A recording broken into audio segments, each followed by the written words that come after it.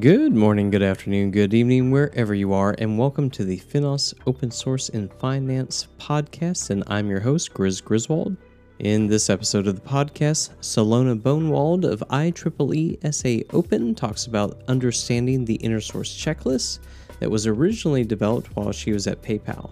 And she is also joined by Claire Dillon of Inner Source Commons to discuss how this checklist can be built upon for maybe continuing the maturity matrix that the Finos Open Source SIG is now discussing, plus other questions about inner source in general.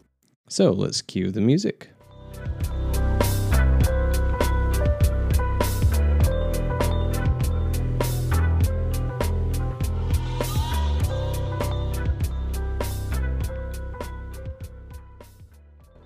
Today we're pleased to have Salona Bonewald, Executive Director from IEEE SA Open. And here's a little bit about Salona.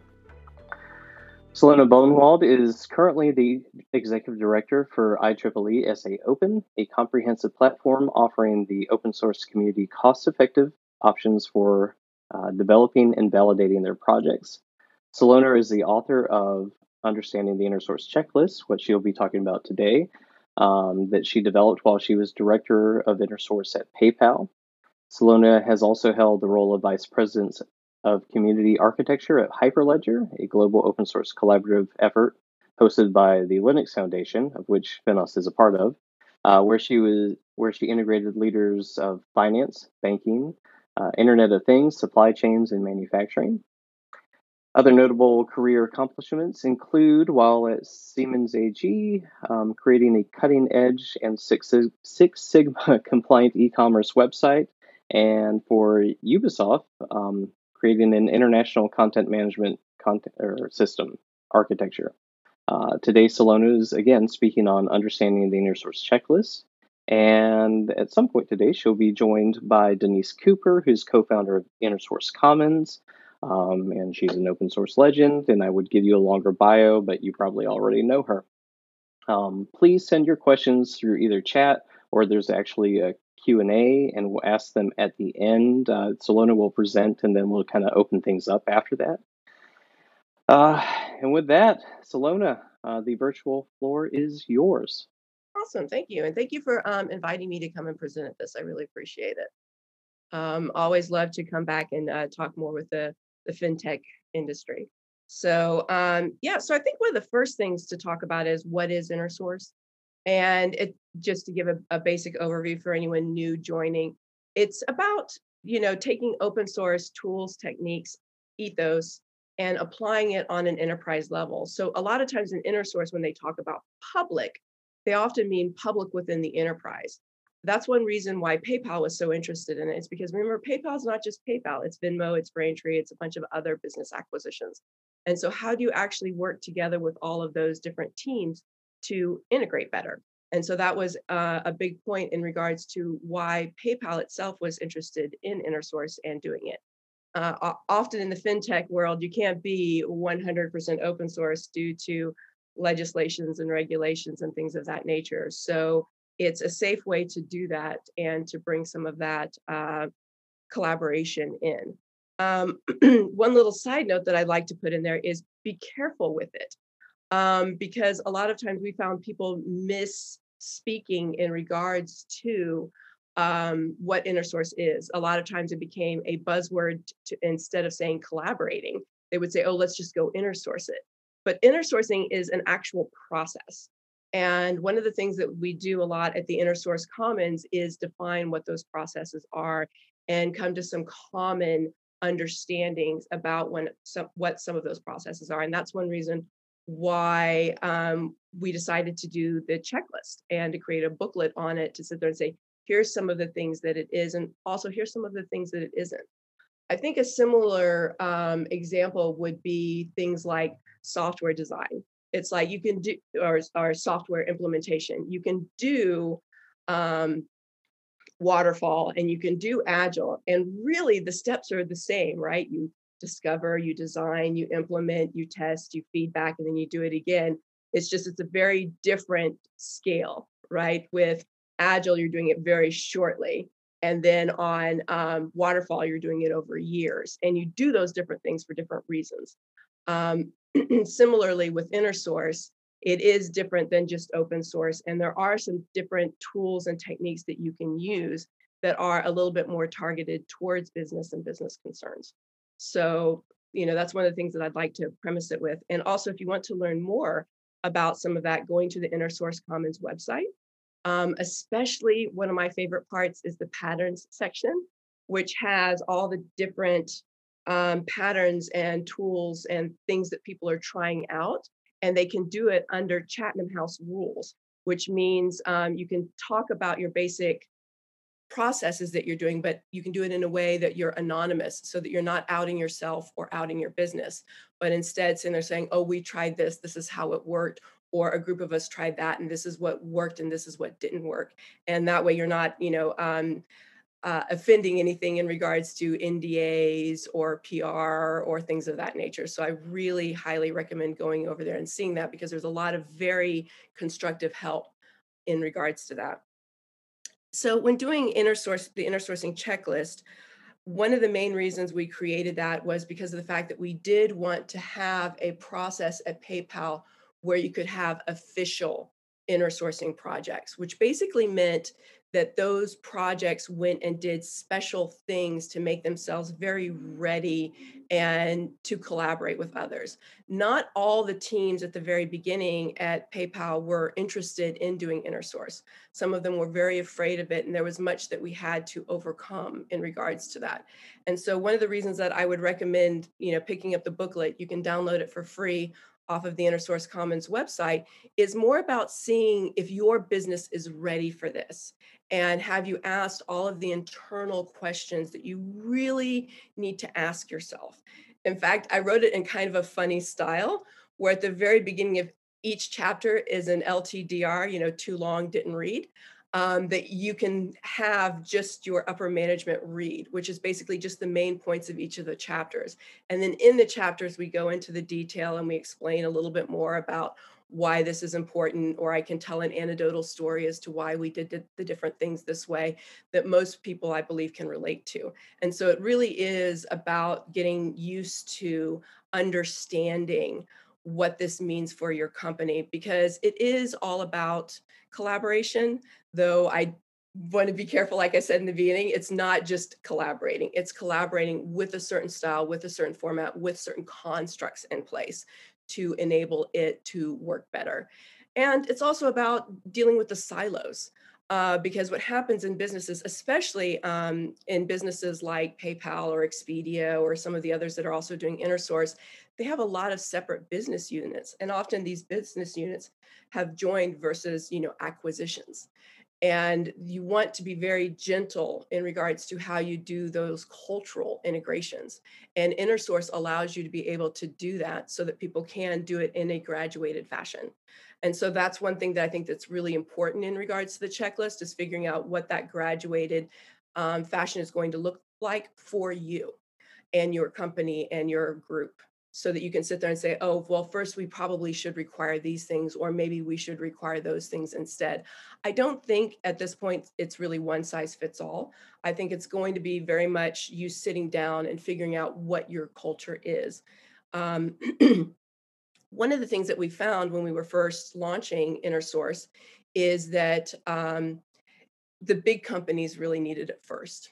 And then also the companies like FinTech, where you've got a lot of regulation, a lot of fear, a lot of structure, a lot of need for compliance, they also really needed it first. And they really did need those structures.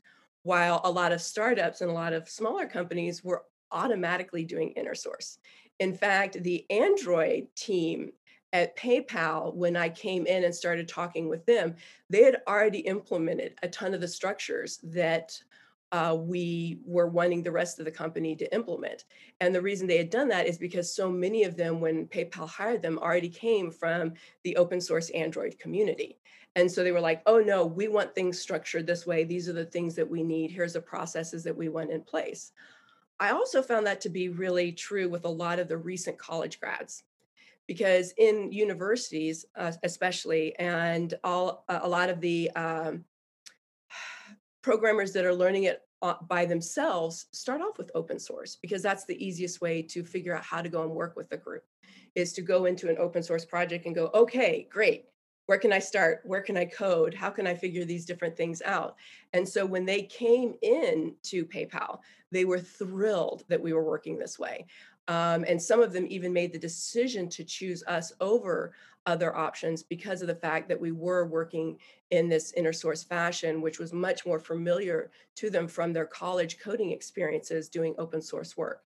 It also meant that we got some really high quality programmers too, because instead of doing those silly whiteboard interview questions, we could go look at their code.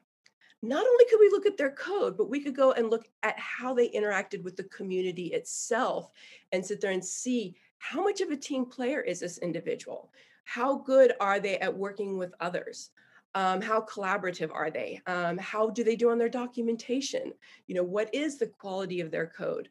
We could go in there and get all of that information long before we hired them, which was nice, needless to say.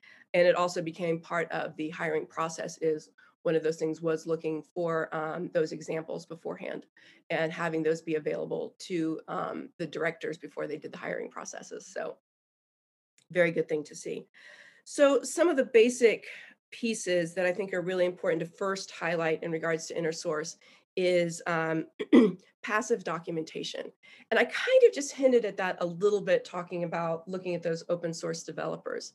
When you do open source and you do it well, you create a trail of documentation as you're going along. You create a trail in the chat where you're talking with them, and they're saying, I'm thinking about doing this feature. What do y'all think? And everybody goes back and forth and sits there and says, well, I'm thinking this, well, I'm thinking that, well, I'm thinking these different things. And that's a really good thing to capture. And it's a very good thing to capture in business, because a lot of times that's sometimes where that business rationale may exist.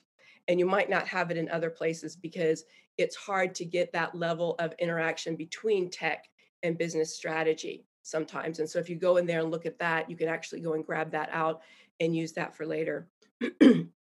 It's also very informative to the product owners themselves, or the scrum masters, or whoever is doing the middle management, because they can go in and say, oh, hey, this is something that's going on my team. Is this going to change our timeline? Is this going to change interaction with another product? Are any of these things going to happen? And you can sit there and you can see that happening ahead of time. I think that's why so many teams right now have been doing things like moving over into Slack, is so that they can actually have that type of interaction and have that micromanagement without being intrusive, so that you can actually sit there and kind of keep an eye onto the chatter, but not have to sit there and bother people for every single point in detail as you're going along. So it's the non-negative aspects of that. And then also it's about findability. When you sit there and you have all of these different discussions taking place, it's easier for other teams and other business units to see that those are taking place and know that maybe the trail has been blazed ahead of them. And they can go, oh, so they're going through right now and say they're reworking a currency tool, and we have our other currency tool over here. How do we go through and collaborate with them in regards to that, and sitting there seeing the different things that they're interacting with? Like, say, perhaps having a credit card processing issue for the new legislation in Brazil, or something along those lines. You can sit there and see that and have those types of communication. And because of it all being searchable and findable, you can start to get the entire company used to even looking, which I thought was kind of a big cultural shift at PayPal. People were used to going and checking Reddit and Stack Overflow and some of these other places for solutions, but they weren't used to doing it internally. And once we were able to come in and inner source and have all that information available and have it searchable, they were able to come in and look and go, oh, who's already been working on this? Or, oh, I know that there's got to be a currency tool here somewhere. Who has one that I can use, rather than me reinventing the wheel for the 30th time? And so you were able to go in there and do that. The other thing that's really important in regards to doing inner sourcing is, this is something to capture from open sourcing, which are the roles and responsibilities aspects. And that's going to be a new learning curve for your teams. Oftentimes they might not be used to those structures. Some may, if you've already been using something like GitHub Enterprise internally, where they are used to having maintainers. But sometimes I find that they end up being a little bit lazy in that they don't go through and create things like a maintainers agreement or the contributing agreement, where everyone sits there and says, here are the different things that we're doing, and here are our roles for that. So one of the things we talk about a lot in open source, and you can call it whatever you want, but it's the trusted committer. And basically that's kind of like the engineering coding lead who sits there that does the validation on the code. And oftentimes you want to have multiples of that, where we find that it's often, and this is in the patterns, a 1 to 10 relationship, maybe a 1 to 5 relationship in regards to that lead being there and being available to review all of the code. They also often have a bit of an architectural leaning, so that they can sit there and see the code that's coming in and devise it out well, so that for the different approvals, it's not necessarily does the code not have any bugs in it, but it's also does this work in regards to the larger scope of things. And then the thing that I found to create the most velocity by a long shot is encouraging middle management and the open planning aspects of it between the product owners. And that's where I saw crazy velocity at the very end of my PayPal stint, where I went from doing InnerSource to being the director that had Altus, which was basically our orchestration tool from coding ideation to deployment to production, enterprise search, and then failed developer interactions monitoring so that we could see on that orchestration piece what pieces were failing when and where. And by going in and doing that entire thing in an open way to the rest of the company, we were able to obtain some crazy velocity where we first of all we took the platform and we made it very API centric. And then we went out to a bunch of the other different groups within PayPal and integrated them in. So we were able to integrate in CI/CD and database as a service as 2 examples, but we also did 15 other features in a year because of the fact that we came in and had this open planning methodology where, first of all, we outreach to all of the other business units saying, we're doing this. Let us know what you think of those APIs. Also, let us know what we think about the fact that we're monitoring your tools and how it's performing. And then also by coming in and having it very easy for like the database group to come in with their database as a service, it was only mostly a question of UX in regards to the integration process. There was some other, minor pieces, but for the most part, it was able to be done very quickly in about a 2 to 3 month timeframe, depending on how you measure it.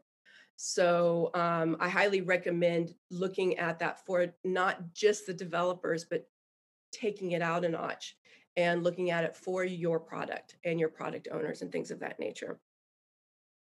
And through that was really where I got the breakdown of silos, because silos exist in business for a reason, as I'm sure many of y'all are aware of, in that if you don't have silos, you have communication problems, in that there's too much information, there's too much stuff going on, it's just too much. And that's why people naturally form these silos of information, is because it makes it way easier to know what's happening and what's going on, and everybody understands the structure and it reports down and then flows back up again, and everybody knows what that is. But in a business, especially in a business that has all of these different business units, it can really inhibit the amount of cross collaboration that happens. And so InnerSource becomes a way to kind of start poking holes in those silos, to sit there and say, oh, well, I was searching and I found this, and your team over here was doing this, and we're about to be doing that. Is there a way that we could collaborate on that? Or I noticed that you're over here and you're doing this, and that this is happening. Is there a way that we could collaborate on that?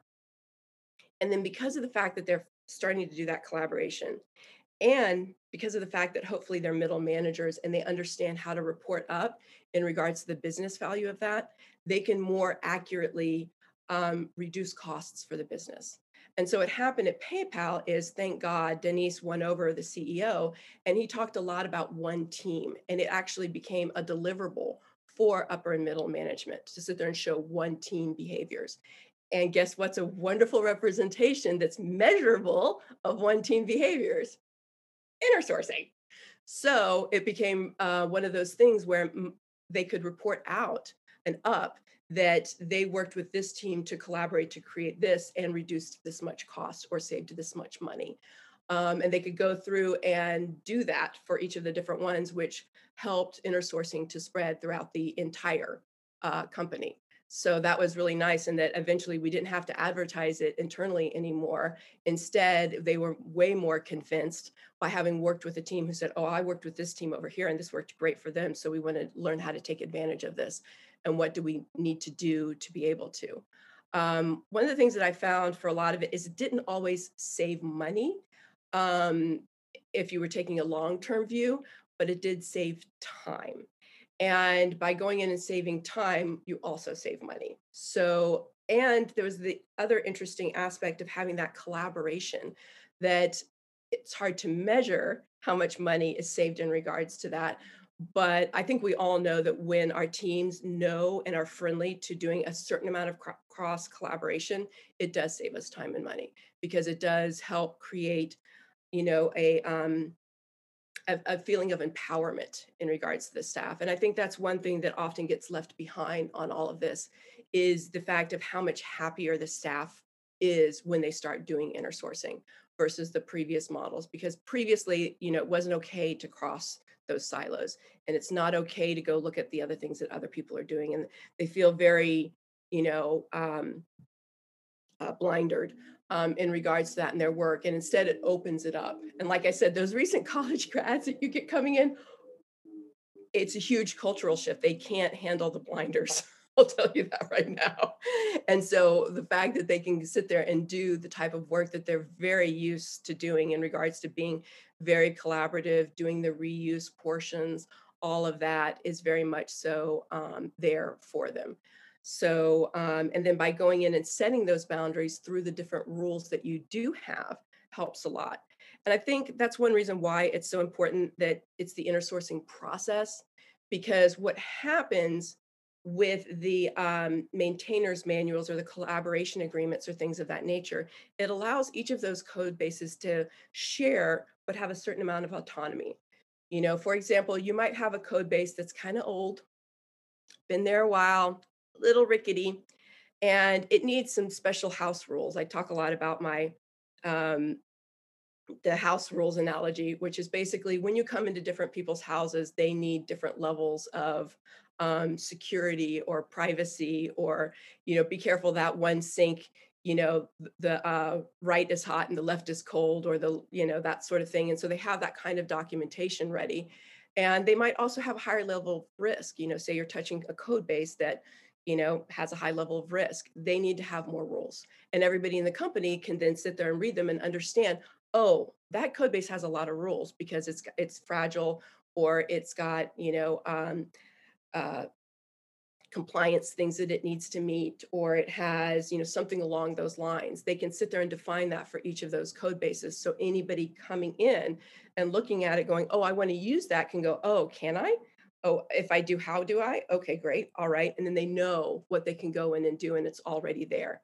It's also great because it helps with new onboarding of employees, because the new people come in and that team's already written up all their rules. They've already written up what their contributing agreement is, what their team agreement is, all that kind of stuff. So when the new person comes in, they can go, "Oh, okay, this is how I engage with this team. Great." And so it makes that easier as well.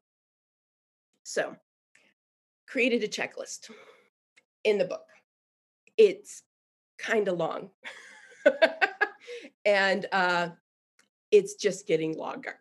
So um, let me tell you a little bit about the evolution as to what's been happening with the checklist. So first of all, the checklist changed a little bit when I took on those 3 projects that I talked about orchestration of code, and enterprise search, and reporting on failed developer interactions. That's when we started to look deeper in regards to inner sourcing, and really how can we do some crazy velocity on this, right? It's like, oh, okay, if I'm monitoring all those internal tools that people are using, and I'm telling you this one's working really great and this one isn't, that helps people out. It sets their expectation. It lets them know, how many times should I hit myself across the head trying to fix this?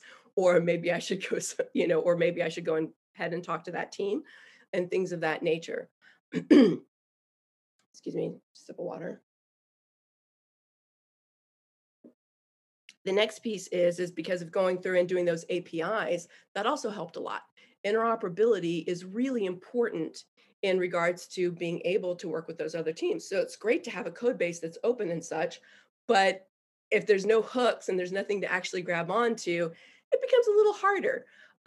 But a lot of times, though, through inner sourcing, one of the things that we found, especially on the payments side, once we inner sourced it and they worked with all of those other teams that needed those hooks, everybody understood exactly what those hooks needed to look like.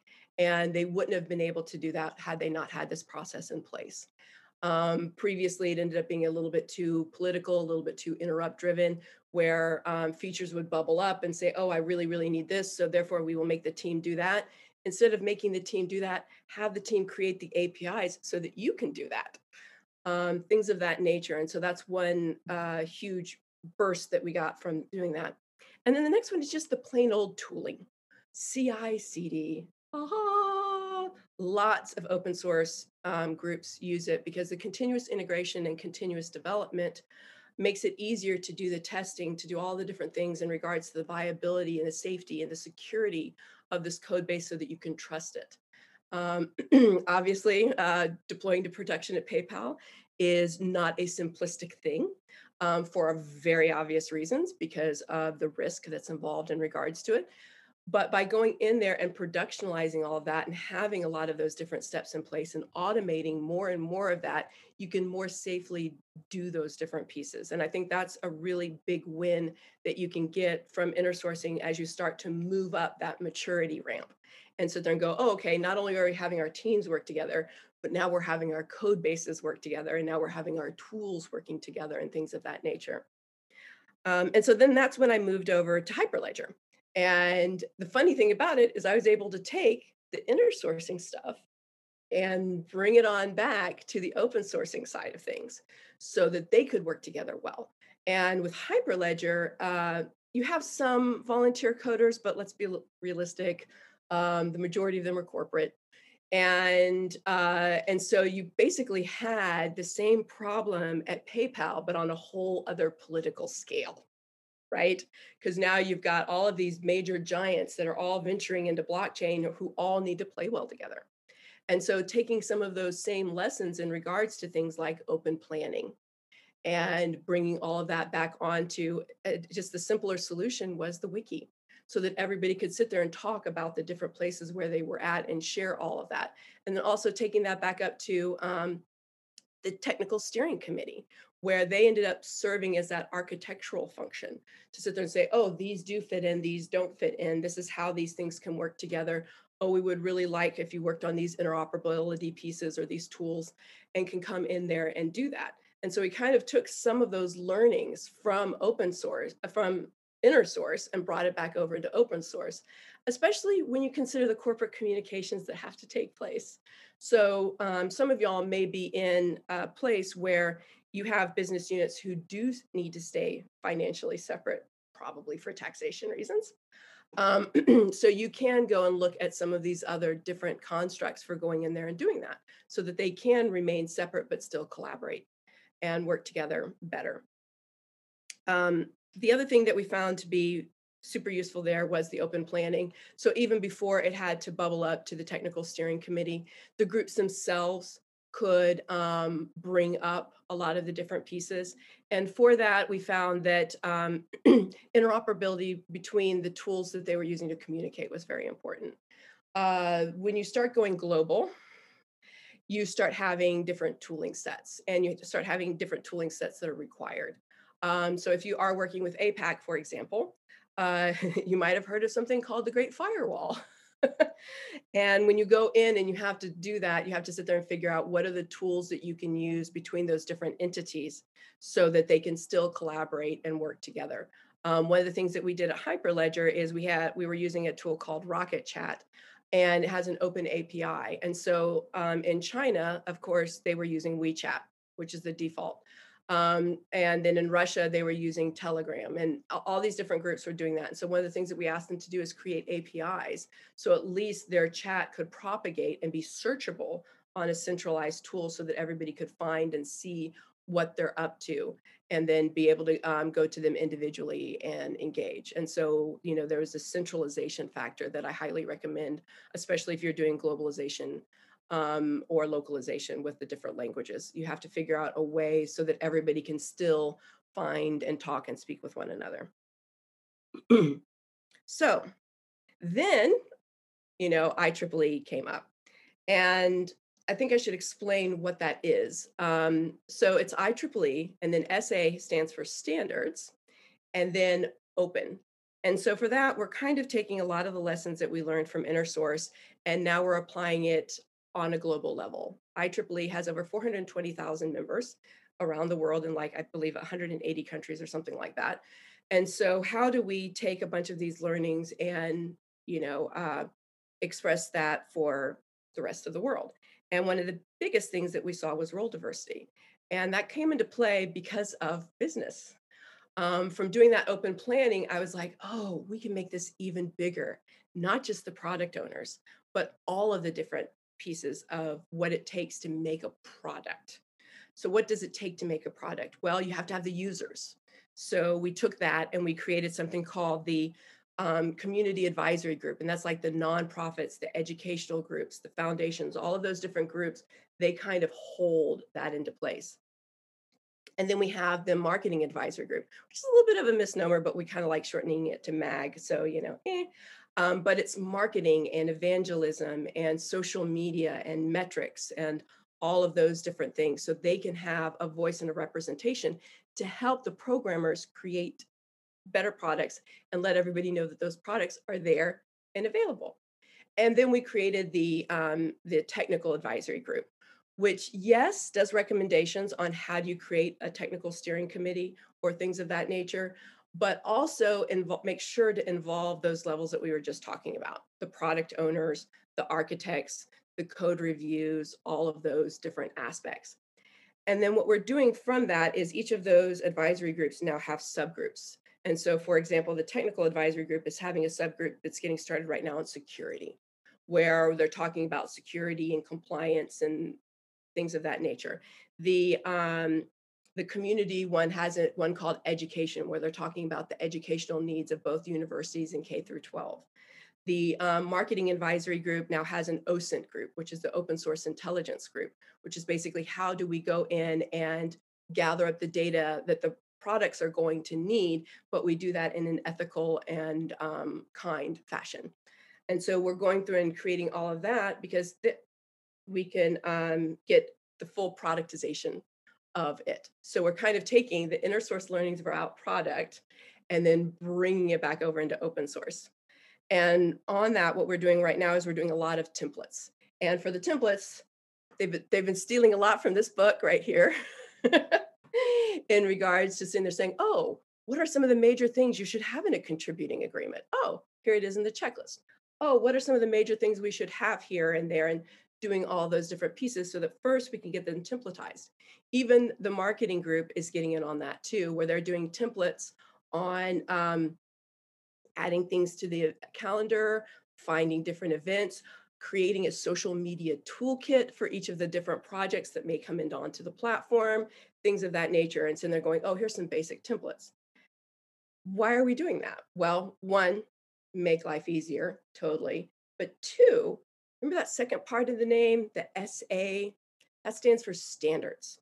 This entire platform was invented to support standards at IEEE. So what that means is we need to have any of the different assets, be it open source, open hardware, or open data, on the platform adhere to a certain level of standards, but to a certain level of compliance, to do all of those different things so that it will be safe and trusted on our platform. And so we're going to the point now where we're templatizing so that we can automate, and then we can standardize, and then we can do things like certification and compliance testing. And so that's part of the pathway that we call, going up to the maturity level of open source. And I think that this is another piece that we can then take back over to InnerSource and use on a corporate level too, especially as most corporations understand the importance of participating in standards. well, this would be yet another aspect of that to participate in as well. So that's the plan. If you want to get a hold of me, I think they've posted a lot of notes. You can also get a hold of me at the IEEE chat channel. I'm just at Salona. So you can find me there as well. And I guess, is it time for questions? Yes, we're getting there right now. Thank you so much. That was awesome. And I was reading your book the entire time. Wait, no, I was listening to you. No, I'm confused. So I'll have some questions too. Um, but before we go into that, we're going to go into Q&A. So if you have any questions, please put that into the Q&A section. Or if you would rather speak and actually converse with people, we can do that too. And I can promote you to a panelist, um, or I believe that I have the button to allow you to talk, which seems so bad. But so let me know if you'd like to speak to Salona or Claire. One quick thing, we do have in each of our webinars and meetups, we like to give out T-shirts as something nice to make us feel like we're almost in a room together, like a regular meetup. But I was going to let you know, and I did a random number generator type thing. Sean Hatley of Refinitiv, and then Christina Coffey. I'm not sure where Christina's from, but both of you have one T-shirt. So Al, who works for us at Finos, will get in touch with you and send you an email to find out your physical address. Salona will need yours too, by the way. I know in Austin, but I don't. But Austin's fairly big.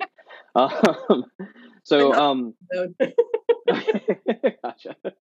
Well, I'm going to hand things over to Claire Dillon. Claire Dillon is working with marketing and outreach for InterSource Commons. She is also the secretary of the newly formed Finos InterSource Special Interest Group.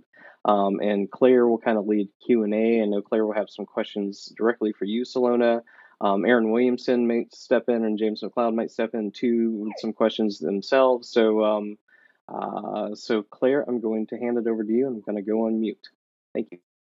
Thank you. And thank you, Grizz. And thank you, Salona, for that amazing talk. That was absolutely fantastic. It's brilliant to see how the checklist has been evolving. It's one of the most popular downloads we have on InterSource Commons as well. So it's great to see that.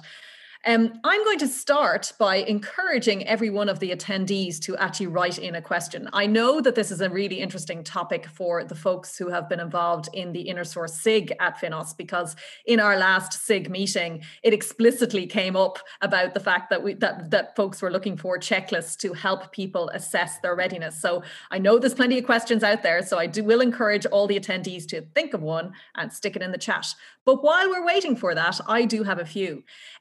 One particular question that came up in the SIG conversations was related to the fact that, you know, when people are trying to start their InterSource journey, it was noted that a lot of people may already be doing behaviors that may actually be a part of the way on their InterSource journey, but they may not call it InterSource.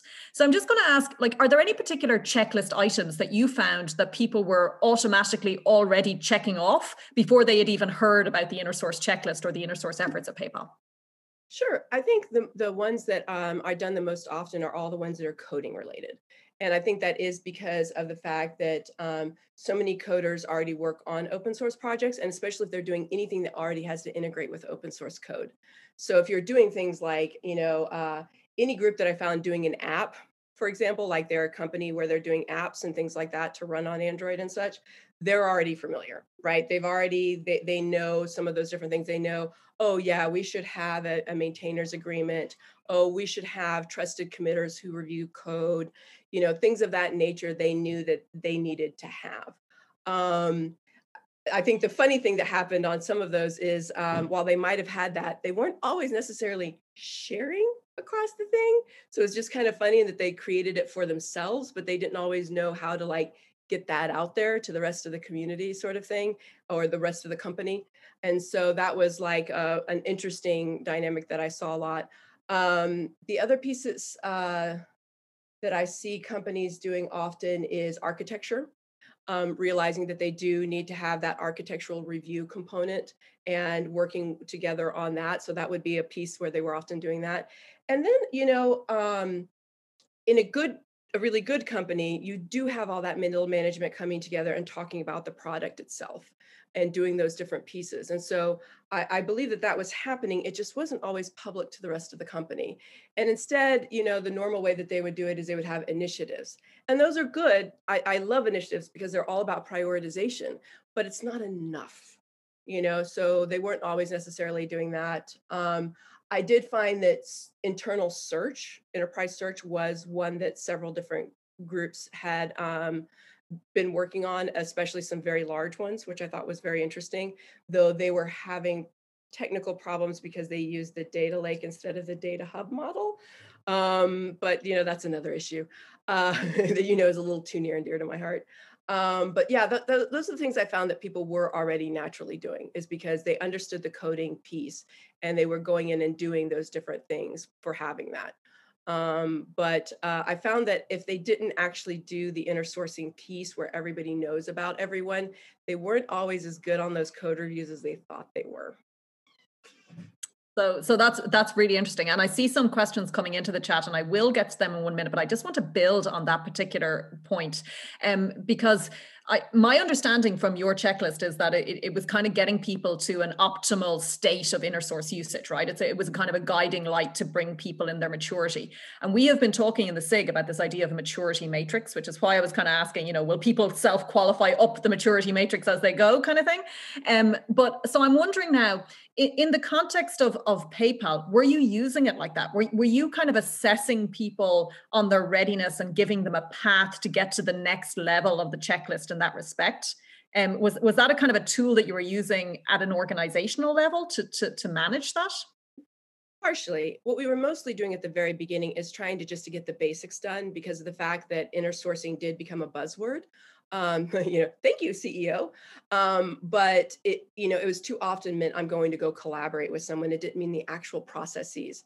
And so we started doing, the little shields on GitHub, where teams project could qualify for a shield.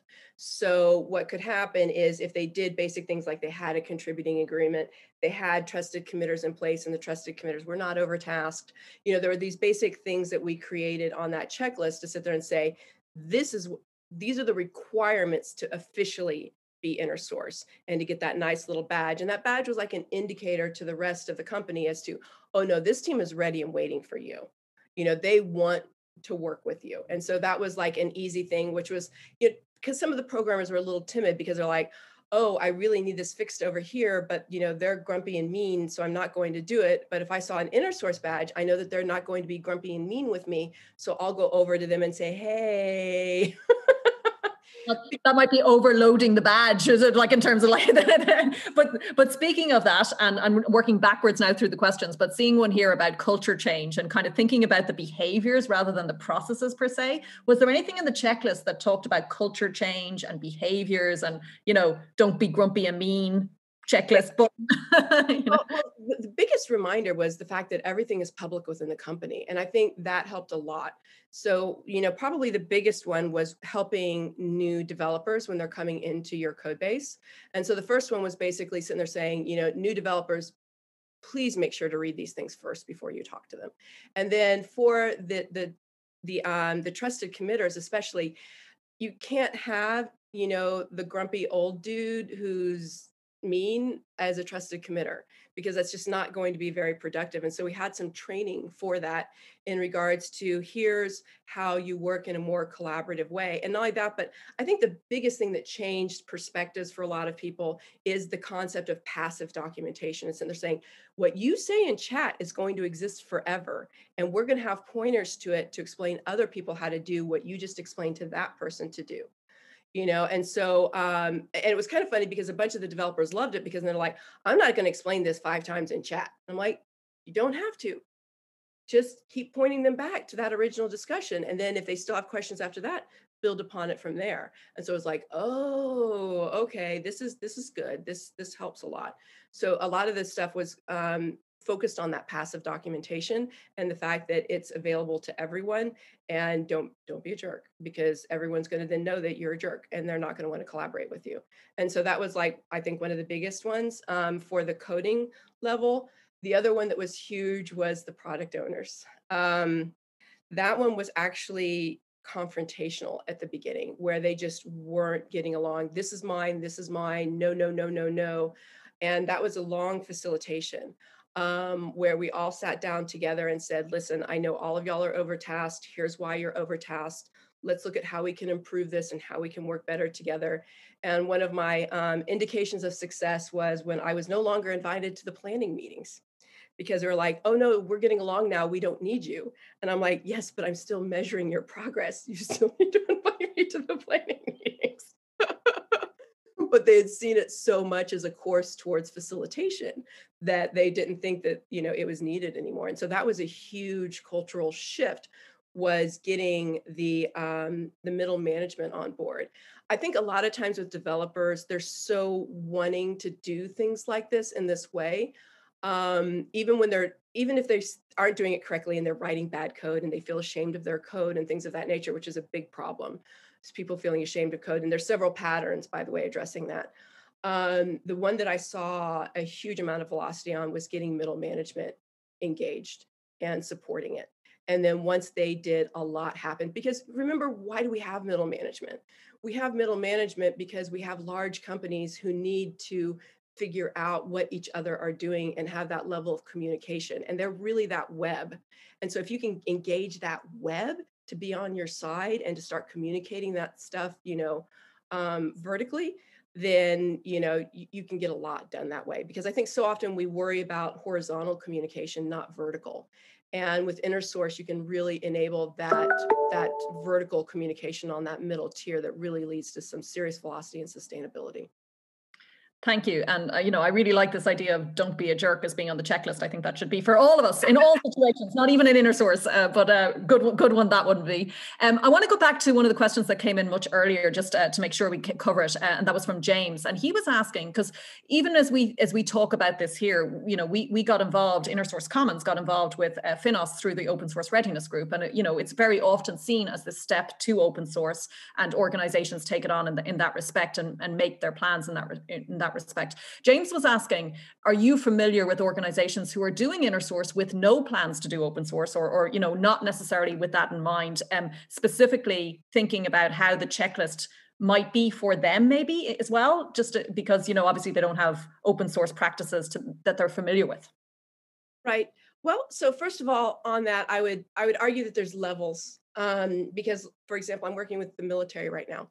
And you would think never ever, but actually that's not true at all. They're using open source, and so the problem is whenever you're going to use open source, one of the major reasons people use open source is because they want to change it and make it work for them.